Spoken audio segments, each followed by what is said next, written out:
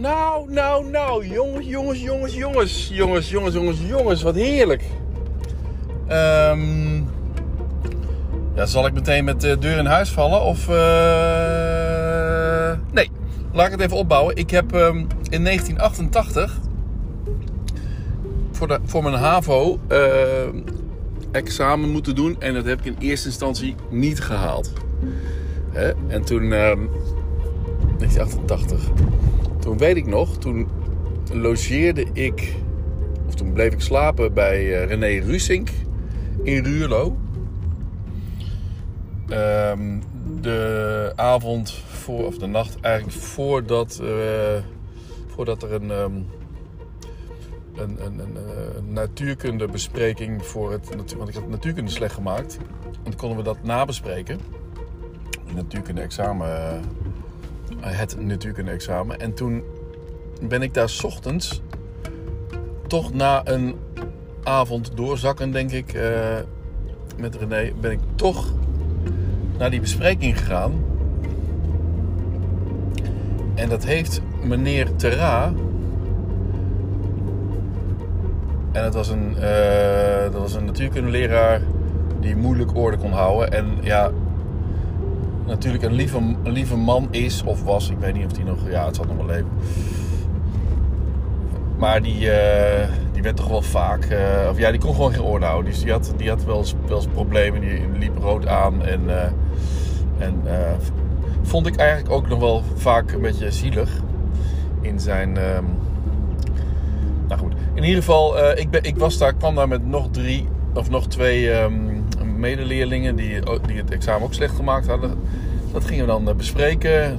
En volgens mij vond hij het zo sympathiek dat wij nog waren gekomen voor de bespreking.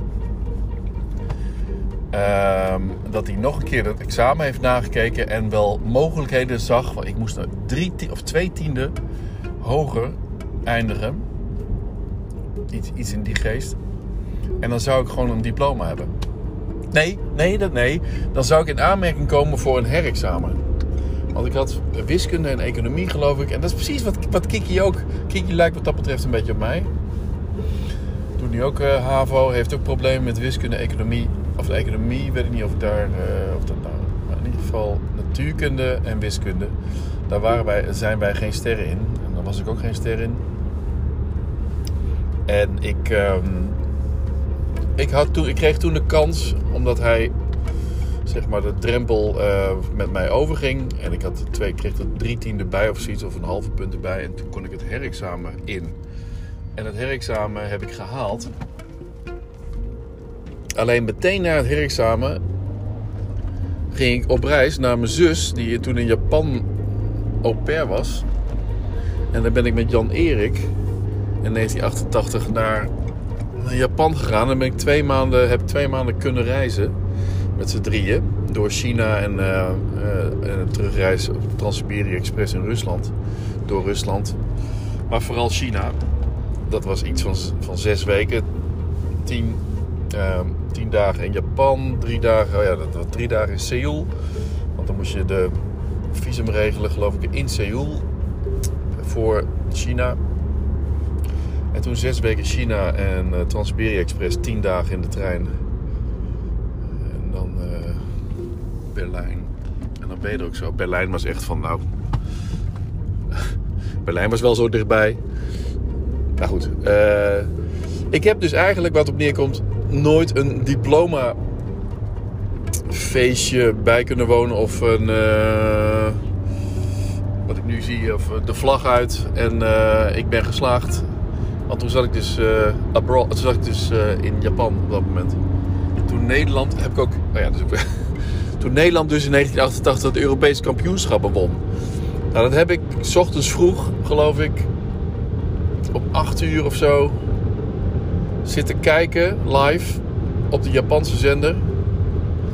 De Europese kampioenschappen voetbal tegen Rusland.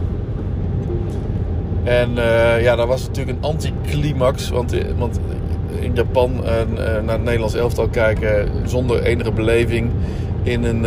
Wel bij een oorspronkelijk Nederlands-Fins gezin. De familie Helman. Maar ik weet nog zo goed dat na het eindsignaal duurde het misschien 2 seconden. En toen kwam de commercial en toen was eigenlijk alles afgelopen. En had Nederland dus gewonnen. En dan zat ik daar met Jan Erik te kijken. Van ja, we krijgen geen gejuich te zien. Het was echt piep, afgelopen. En dan 1, 2, commercial. Ja, dus dat helemaal geen beleving. Dat was jammer. Maar goed. Wat ik eigenlijk wilde zeggen is dit. Nu heb ik een soort van diploma-uitreiking gevoel gekregen. Omdat ik net de dokter aan de lijn had. En die vertelde me heel droogjes. Ja, ik wist dat hij belde. Anoniem kreeg je dan te zien. En ik zat vanochtend al eigenlijk te wachten. Tussen 11:15 en iets van 12 uur zou ik gebeld worden. En toen keek ik om 12 uur of om 1 uur toen ik weer aan de Tramstraat op de brief keek van hoe laat ik gebeld werd. Bleek daar dus toch wel 1:15 tot 1:15 te staan. Dat ik gebeld zou worden. En dat was anders dan de vorige keren. Nou ja, dus ik ben nu onderweg naar een co-op event. En toen werd ik dus in één keer gebeld. Net toen ik in de auto zat. Eigenlijk net zoals de vorige keer toen ik waarde 13 doorkreeg. En in lichte mineur was. Waar normaal gesproken een PSA-waarde van 3 normaal is voor een jonge vent als ik. Was 13 wel hoger dan 10 en goede kans. 65% las ik later op Google.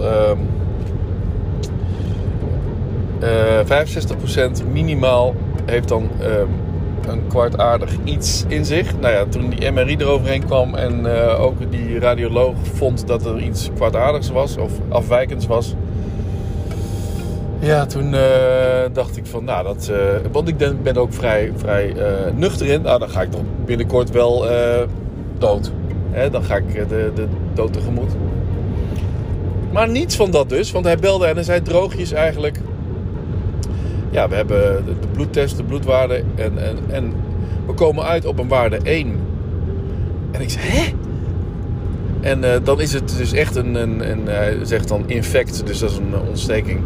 Dat is echt een tijdelijke ontsteking geweest, waar ik toen die week daarvoor ziek van ben geweest. En toen ik heb laatst, of eergisteren of zo, toevallig heb ik nog wat teruggeluisterd van die periode. Dat ik dus ziek was en ook heel veel afgevallen was. 5 kilo afgevallen was. Dat was het voordeel weer, vond ik. Het is allemaal weer bijgekomen hoor, geen punt. Maar